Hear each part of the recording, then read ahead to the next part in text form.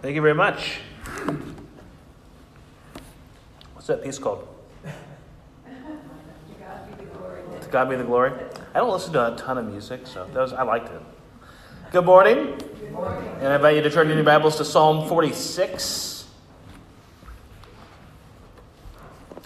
Appreciate Mike and Joy doing the music for us this morning. And those are just great, great songs. Psalm 46.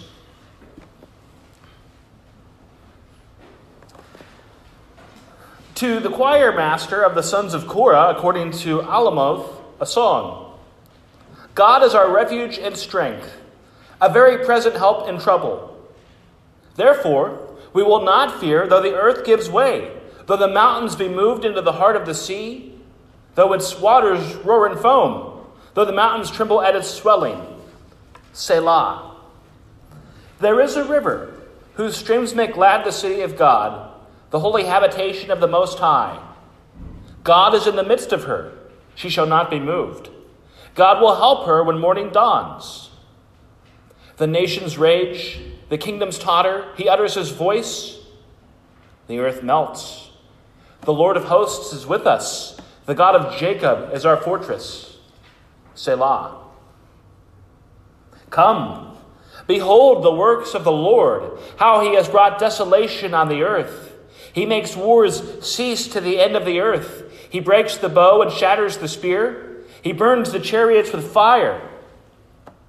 Be still and know that I am God. I will be exalted among the nations. I will be exalted in the earth. The Lord of hosts is with us. The God of Jacob is our fortress. Selah. Would you pray with me? Almighty and gracious God, we pray for our nation as we come to the precipice of another presidential election. Lord, you are the King. You are the creator of all things. Lord God, let us not fall into the ways of the world and making idols of men, but let us come and worship you and you alone. Let us hope in you and you alone. Let us rejoice in you and you alone. Lord, regardless of what happens, you are the King and you are sovereign. Let us take a moment and rejoice in that fact. That we have the King of Kings, the Lord of all the nations, the God of all of history, and that he is working all things for good. He knows us. He invites us to know him. We have a personal God. So let us not let our hearts be troubled, but may we look to you.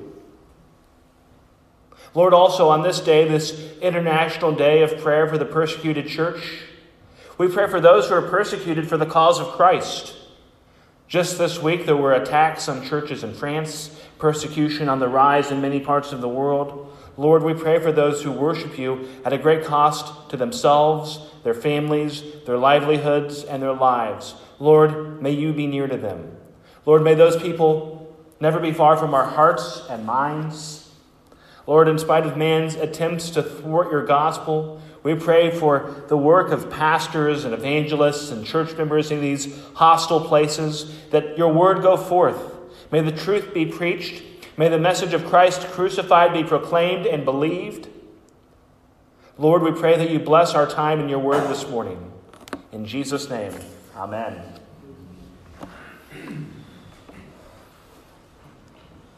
503 years ago yesterday, on October 31st, 1517, the history of the Church, of Europe, and of the Western world were forever changed in the town of Wittenberg, Germany. Martin Luther wrote his 95 Theses, a list of grievances against corrupt and unbiblical practices within the Catholic Church. And the impact of that event continues to ripple throughout the Christian world to this day. At the time, this set off a powder keg. At times, Luther had to go into hiding. At times, his martyrdom seemed almost inevitable. But for just a moment, I want to talk about another time in Luther's life. The late 1520s were a tumultuous time.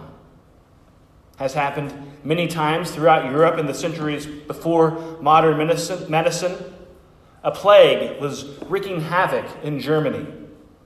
Luther's eldest child, Johannes, had nearly died. His firstborn daughter, Elizabeth, would die in 1528 at just 7 months old. A close associate of Luther's, a man named Leo Kaiser, was martyred. And it's believed that it's in the midst of all of that Martin Luther wrote the hymn that we sang just a few moments ago, "A Mighty Fortress is Our God." A song so powerful that it is sometimes referred to as the battle hymn of the Reformation. It's a powerful song. You can feel it in your chest. A mighty fortress is our God, a bulwark never failing. Luther's words in that hymn are based on today's passage, Psalm 46, a beloved psalm which calls us to look to God in trying times.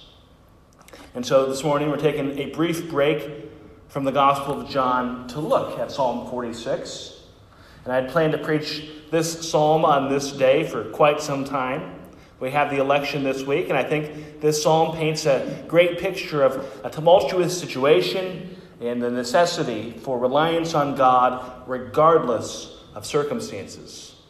So we'll look at this psalm in 3 scenes. I've given a title to each section of the passage.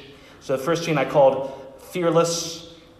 And what the beginning of this psalm is doing is it's reminding us to trust in God regardless of what we face, if you read along with me. Verse 1 is a verse that I think should bring comfort to us in all situations.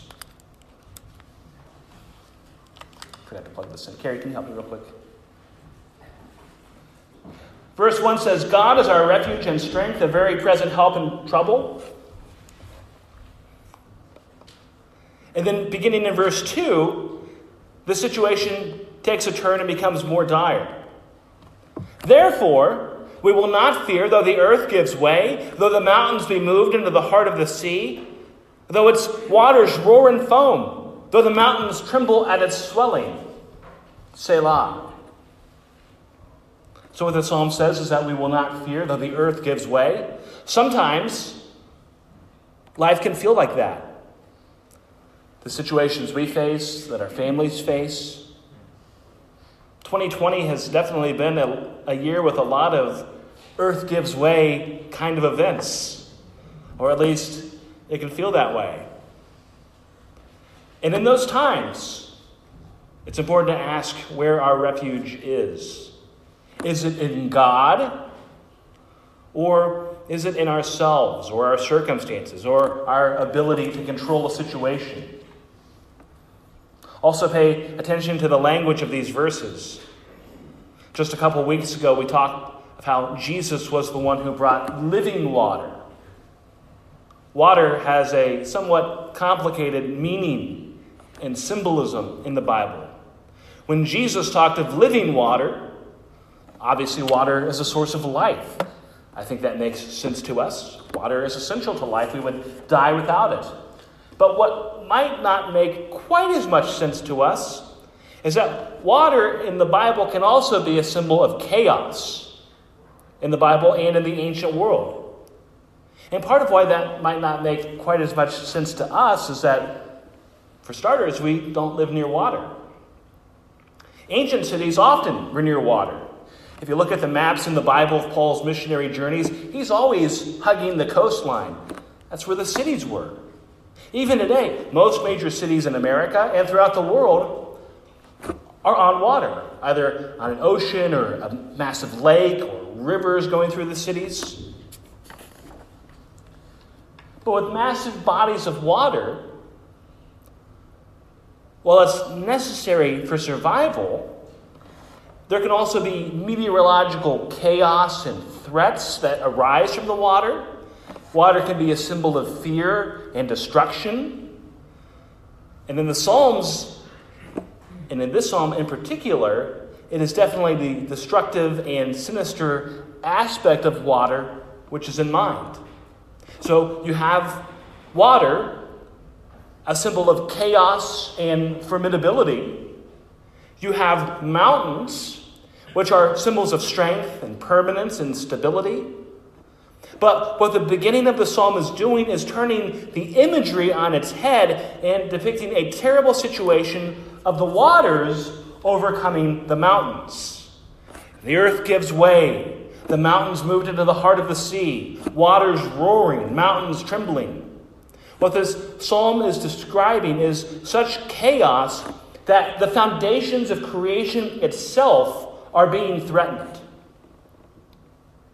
Yet, in spite of all of that chaos, what the psalmist is saying is that we will not fear.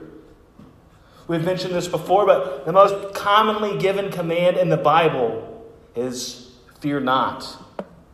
And when the Bible talks of not being fearful, it never says that in isolation. It never says fear not and just jumps to the next subject.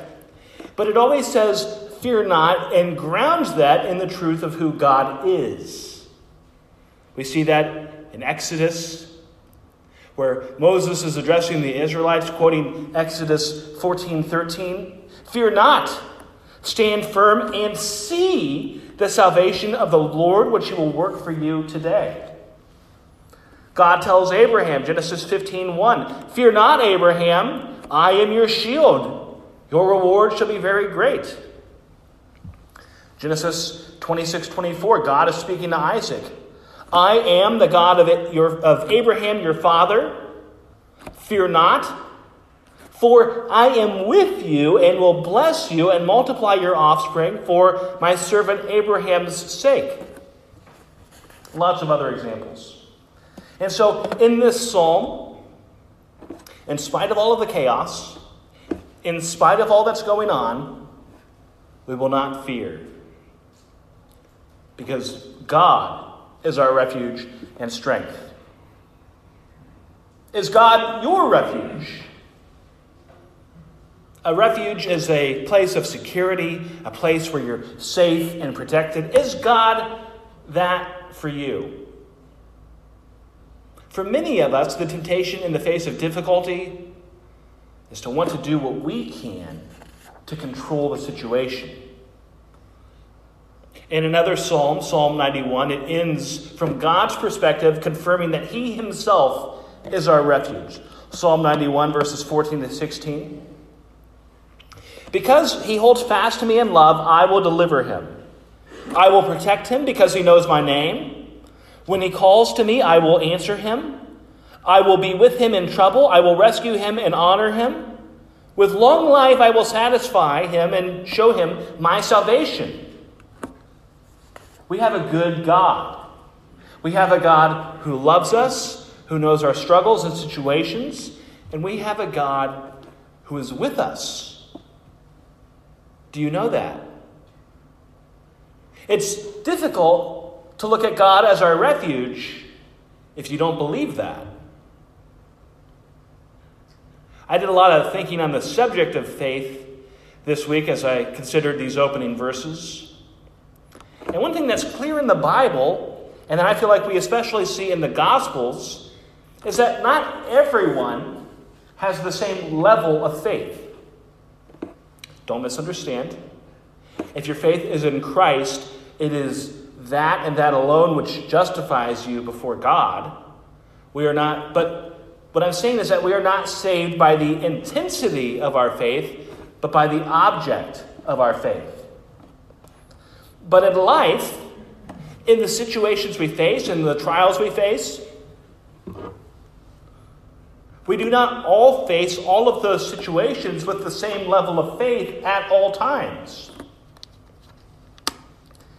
In the Gospels, Jesus makes references to people having little faith. We especially see this in the Gospel of Matthew. In Matthew chapter 6, during the Sermon on the Mount, Jesus is talking about the subject of worry. He says, "Why are you anxious about clothing? Consider the lilies of the field, how they grow. They neither toil nor spin. Yet I tell you, even Solomon in all his glory was not arrayed like one of these. But if God so clothes the grass of the field, which today is alive and tomorrow is thrown into the oven, will he not much more clothe you, O you of little faith?" Another example, Matthew 14, the disciples have been caught in this tremendous storm on the Sea of Galilee, and it is Jesus in the storm who comes out to them. We preached on that in John 6. But part of the story that Matthew tells that John does not is that Peter also walks on the water with Jesus. But then Peter realizes what's going on and that he's walking on water. And in that moment, he falls into the water. We see Jesus' response. Jesus immediately reached out his hand and took hold of him, saying, "Oh, you of little faith, why did you doubt?" In Luke 17, the apostles realize that they don't have tons of faith. And so they say to Jesus in chapter 17, verse 6, the apostles said to the Lord, "Increase our faith." But how do we do that? Part of the question we've already answered. We must recognize that our faith is not about us or how strong our faith is. It's about recognizing how mighty and how good our God is. He is a mighty fortress. He is a very present help in times of trouble. And it is the power of God that matters. That's how Jesus responds, by the way, in Luke 17, when the disciples ask about increasing their faith. And he gives the parable of the mustard seed. And the point of that parable is ultimately that the tremendous things that happen as a result of faith are not because of the person. They're because of God. We must be rooted in who God is. I read a story in preaching today. In Russia's Ural Mountains is the city of Berezhniki. That's how I pronounce it, at least. A town of 150,000 residents. Berezhniki was built on top of a potash mine. And after decades of mining this potash, a substance, if you don't know, commonly used in fertilizers, open pockets were created in this old mine underneath the city. In certain areas, the only thing supporting the ground that people walked on were these pillars made from salt. In 2006, freshwater springs flowed 700 to 1,500 feet underneath the city.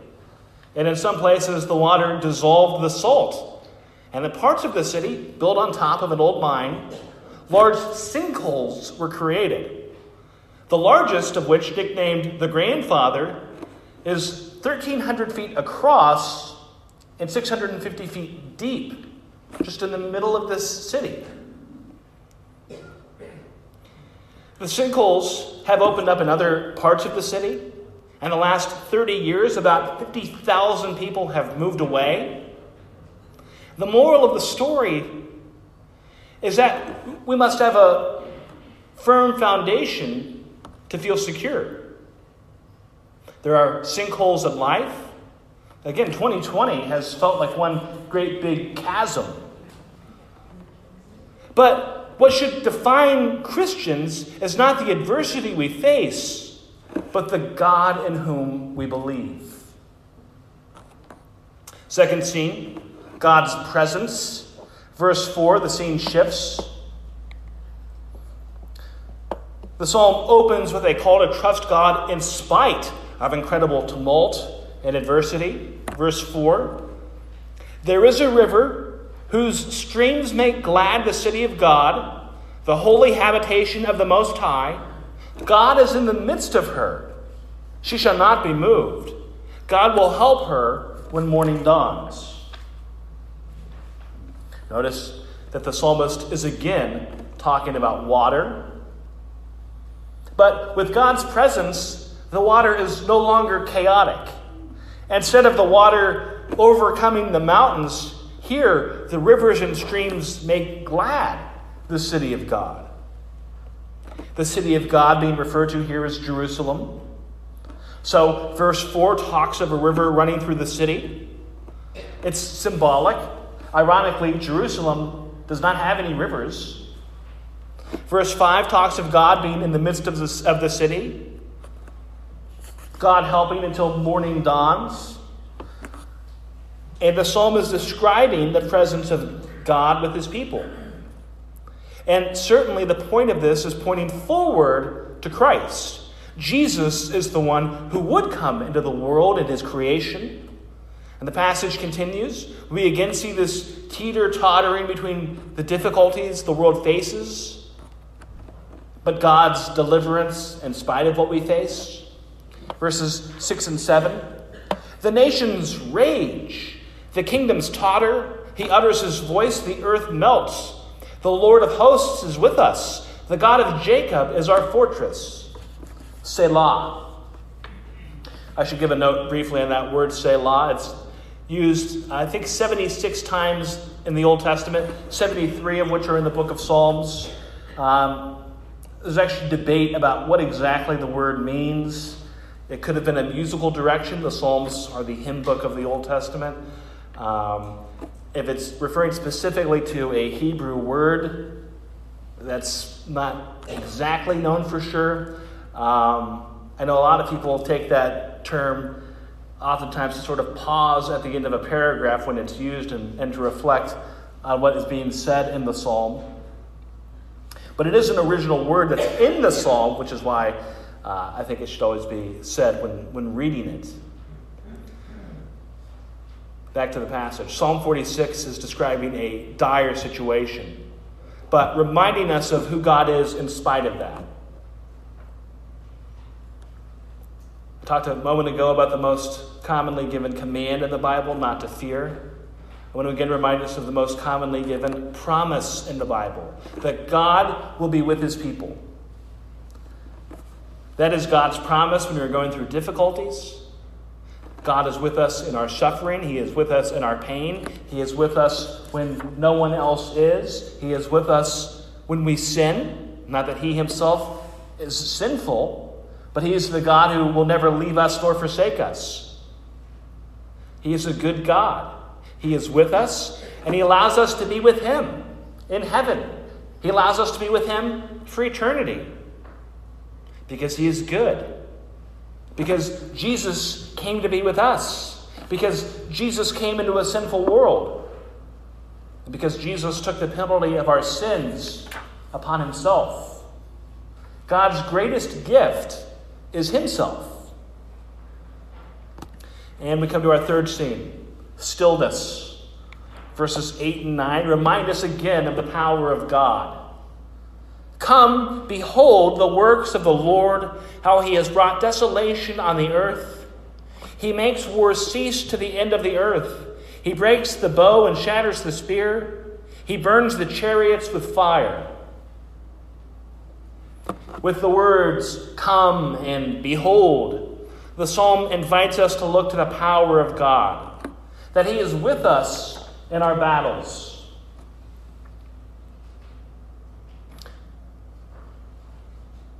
Throughout the psalm, really there's been a lot of military language. We won't get into all of the examples, but certainly we see it in verse 9, where it talks of God making wars to cease.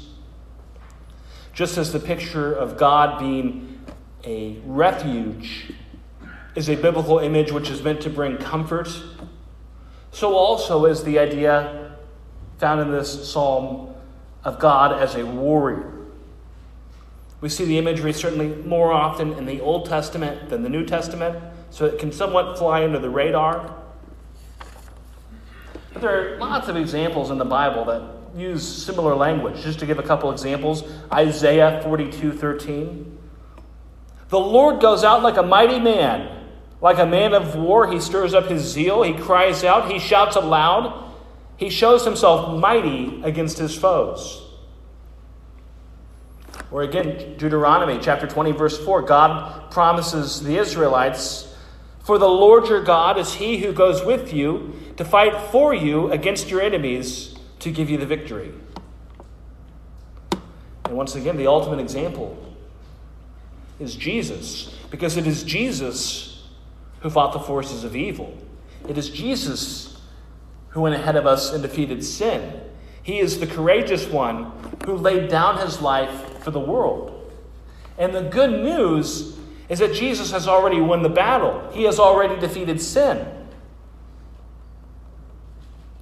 And we're called to come to him and to worship him and to believe in him. We come to the end of the psalm, verses 10 and 11. Be still and know that I am God. Verse 10 is right up there, probably my top 4 or 5 favorite verses in the entire Bible. It's so important to remember. Be still and know that I am God. Stillness can so often elude us. We live in a day and age where it's so easy to never have to be in the quiet. We have TVs, radios, smartphones. It's always an option to listen to some sort of chatter in the background. Some of us, I'm sure, go to bed with the TV turned on. We have the option of never being in the quiet.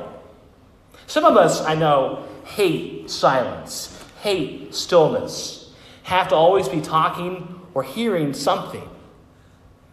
And really, I think that is, to a certain degree, somewhat of a modern phenomenon. Obviously, most of human history did not have TVs or radios or certainly smartphones. Much of history, cities were small, lives were more rural. But we have that option today, to never be in silence. But sometimes the thing that we need to do above all else is just to be still. When I was in college, I was taking a philosophy class on meditation. It was not my favorite class. But we had to go to a meditation retreat. It was at a convent in Northwest Ohio, and there are different rules for it. Most of the people in the class were kind of hippies. That's not my personality. It just was all the things I don't really like. All the meals were vegan. I said this to Bruce before. I can't go to bed unless some animal died to preserve me that day. I brought a thing of Pop-Tarts with me. That's what but they wanted us to not talk during the retreat. And it's brutal. We don't like stillness. I'm not saying I'm any better, by the way. It's hard to appreciate stillness and quiet with all the noise and chatter in our world today. But God calls us in the face of adversity and struggle and chaos at times to just be still and to reflect and to know who He is. The verse says, I will be exalted among the nations. I will be exalted in the earth.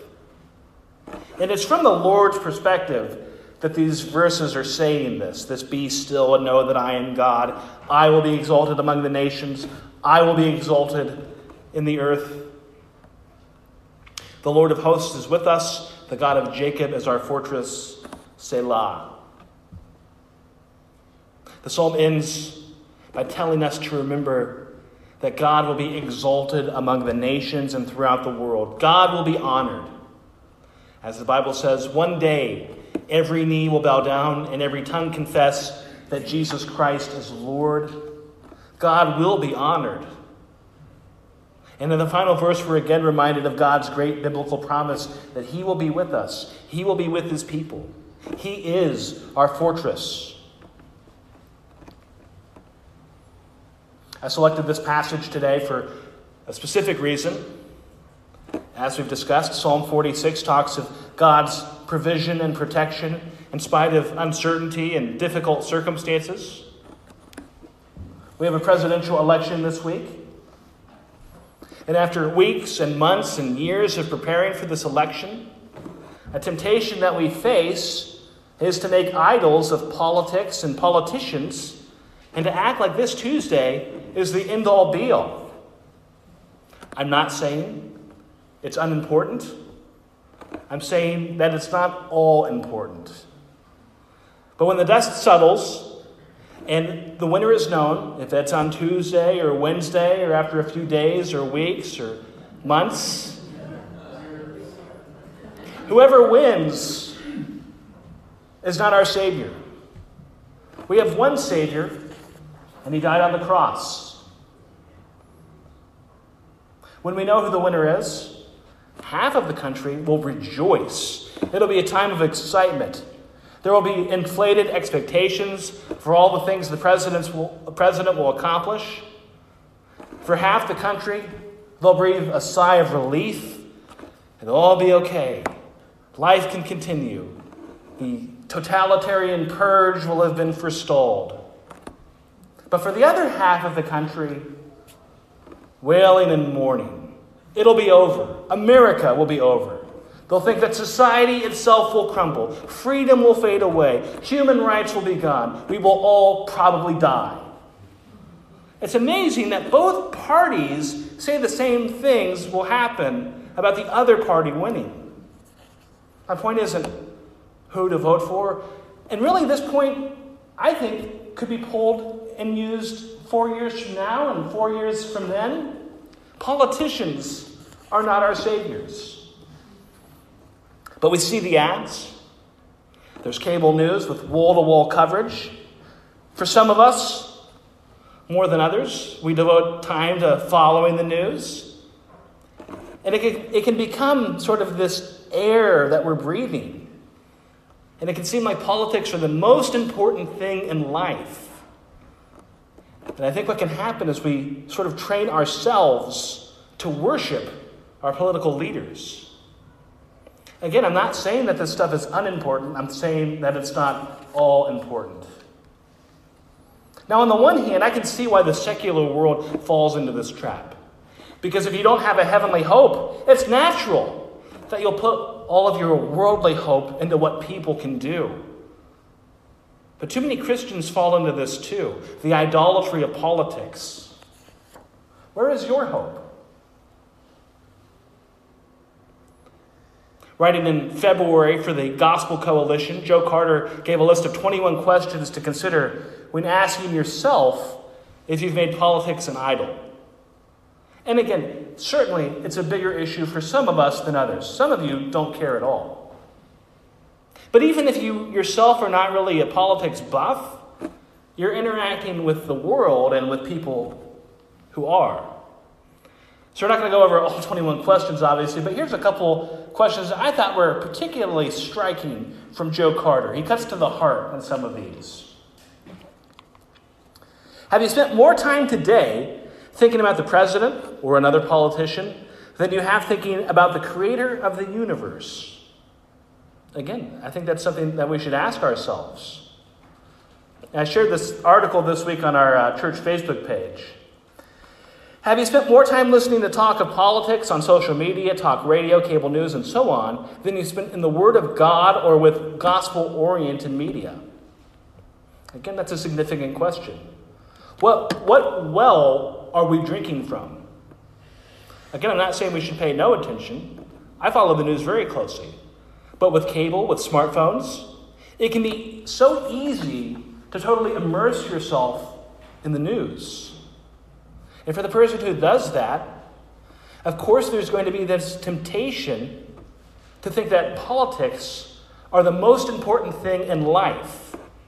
A couple more questions. Have I become more obsessed with achieving a specific political outcome than I am about leading people to Christ? I'm off on one. There we go. Again, important to ask ourselves. Have more of my conversations today been about politics than about the gospel?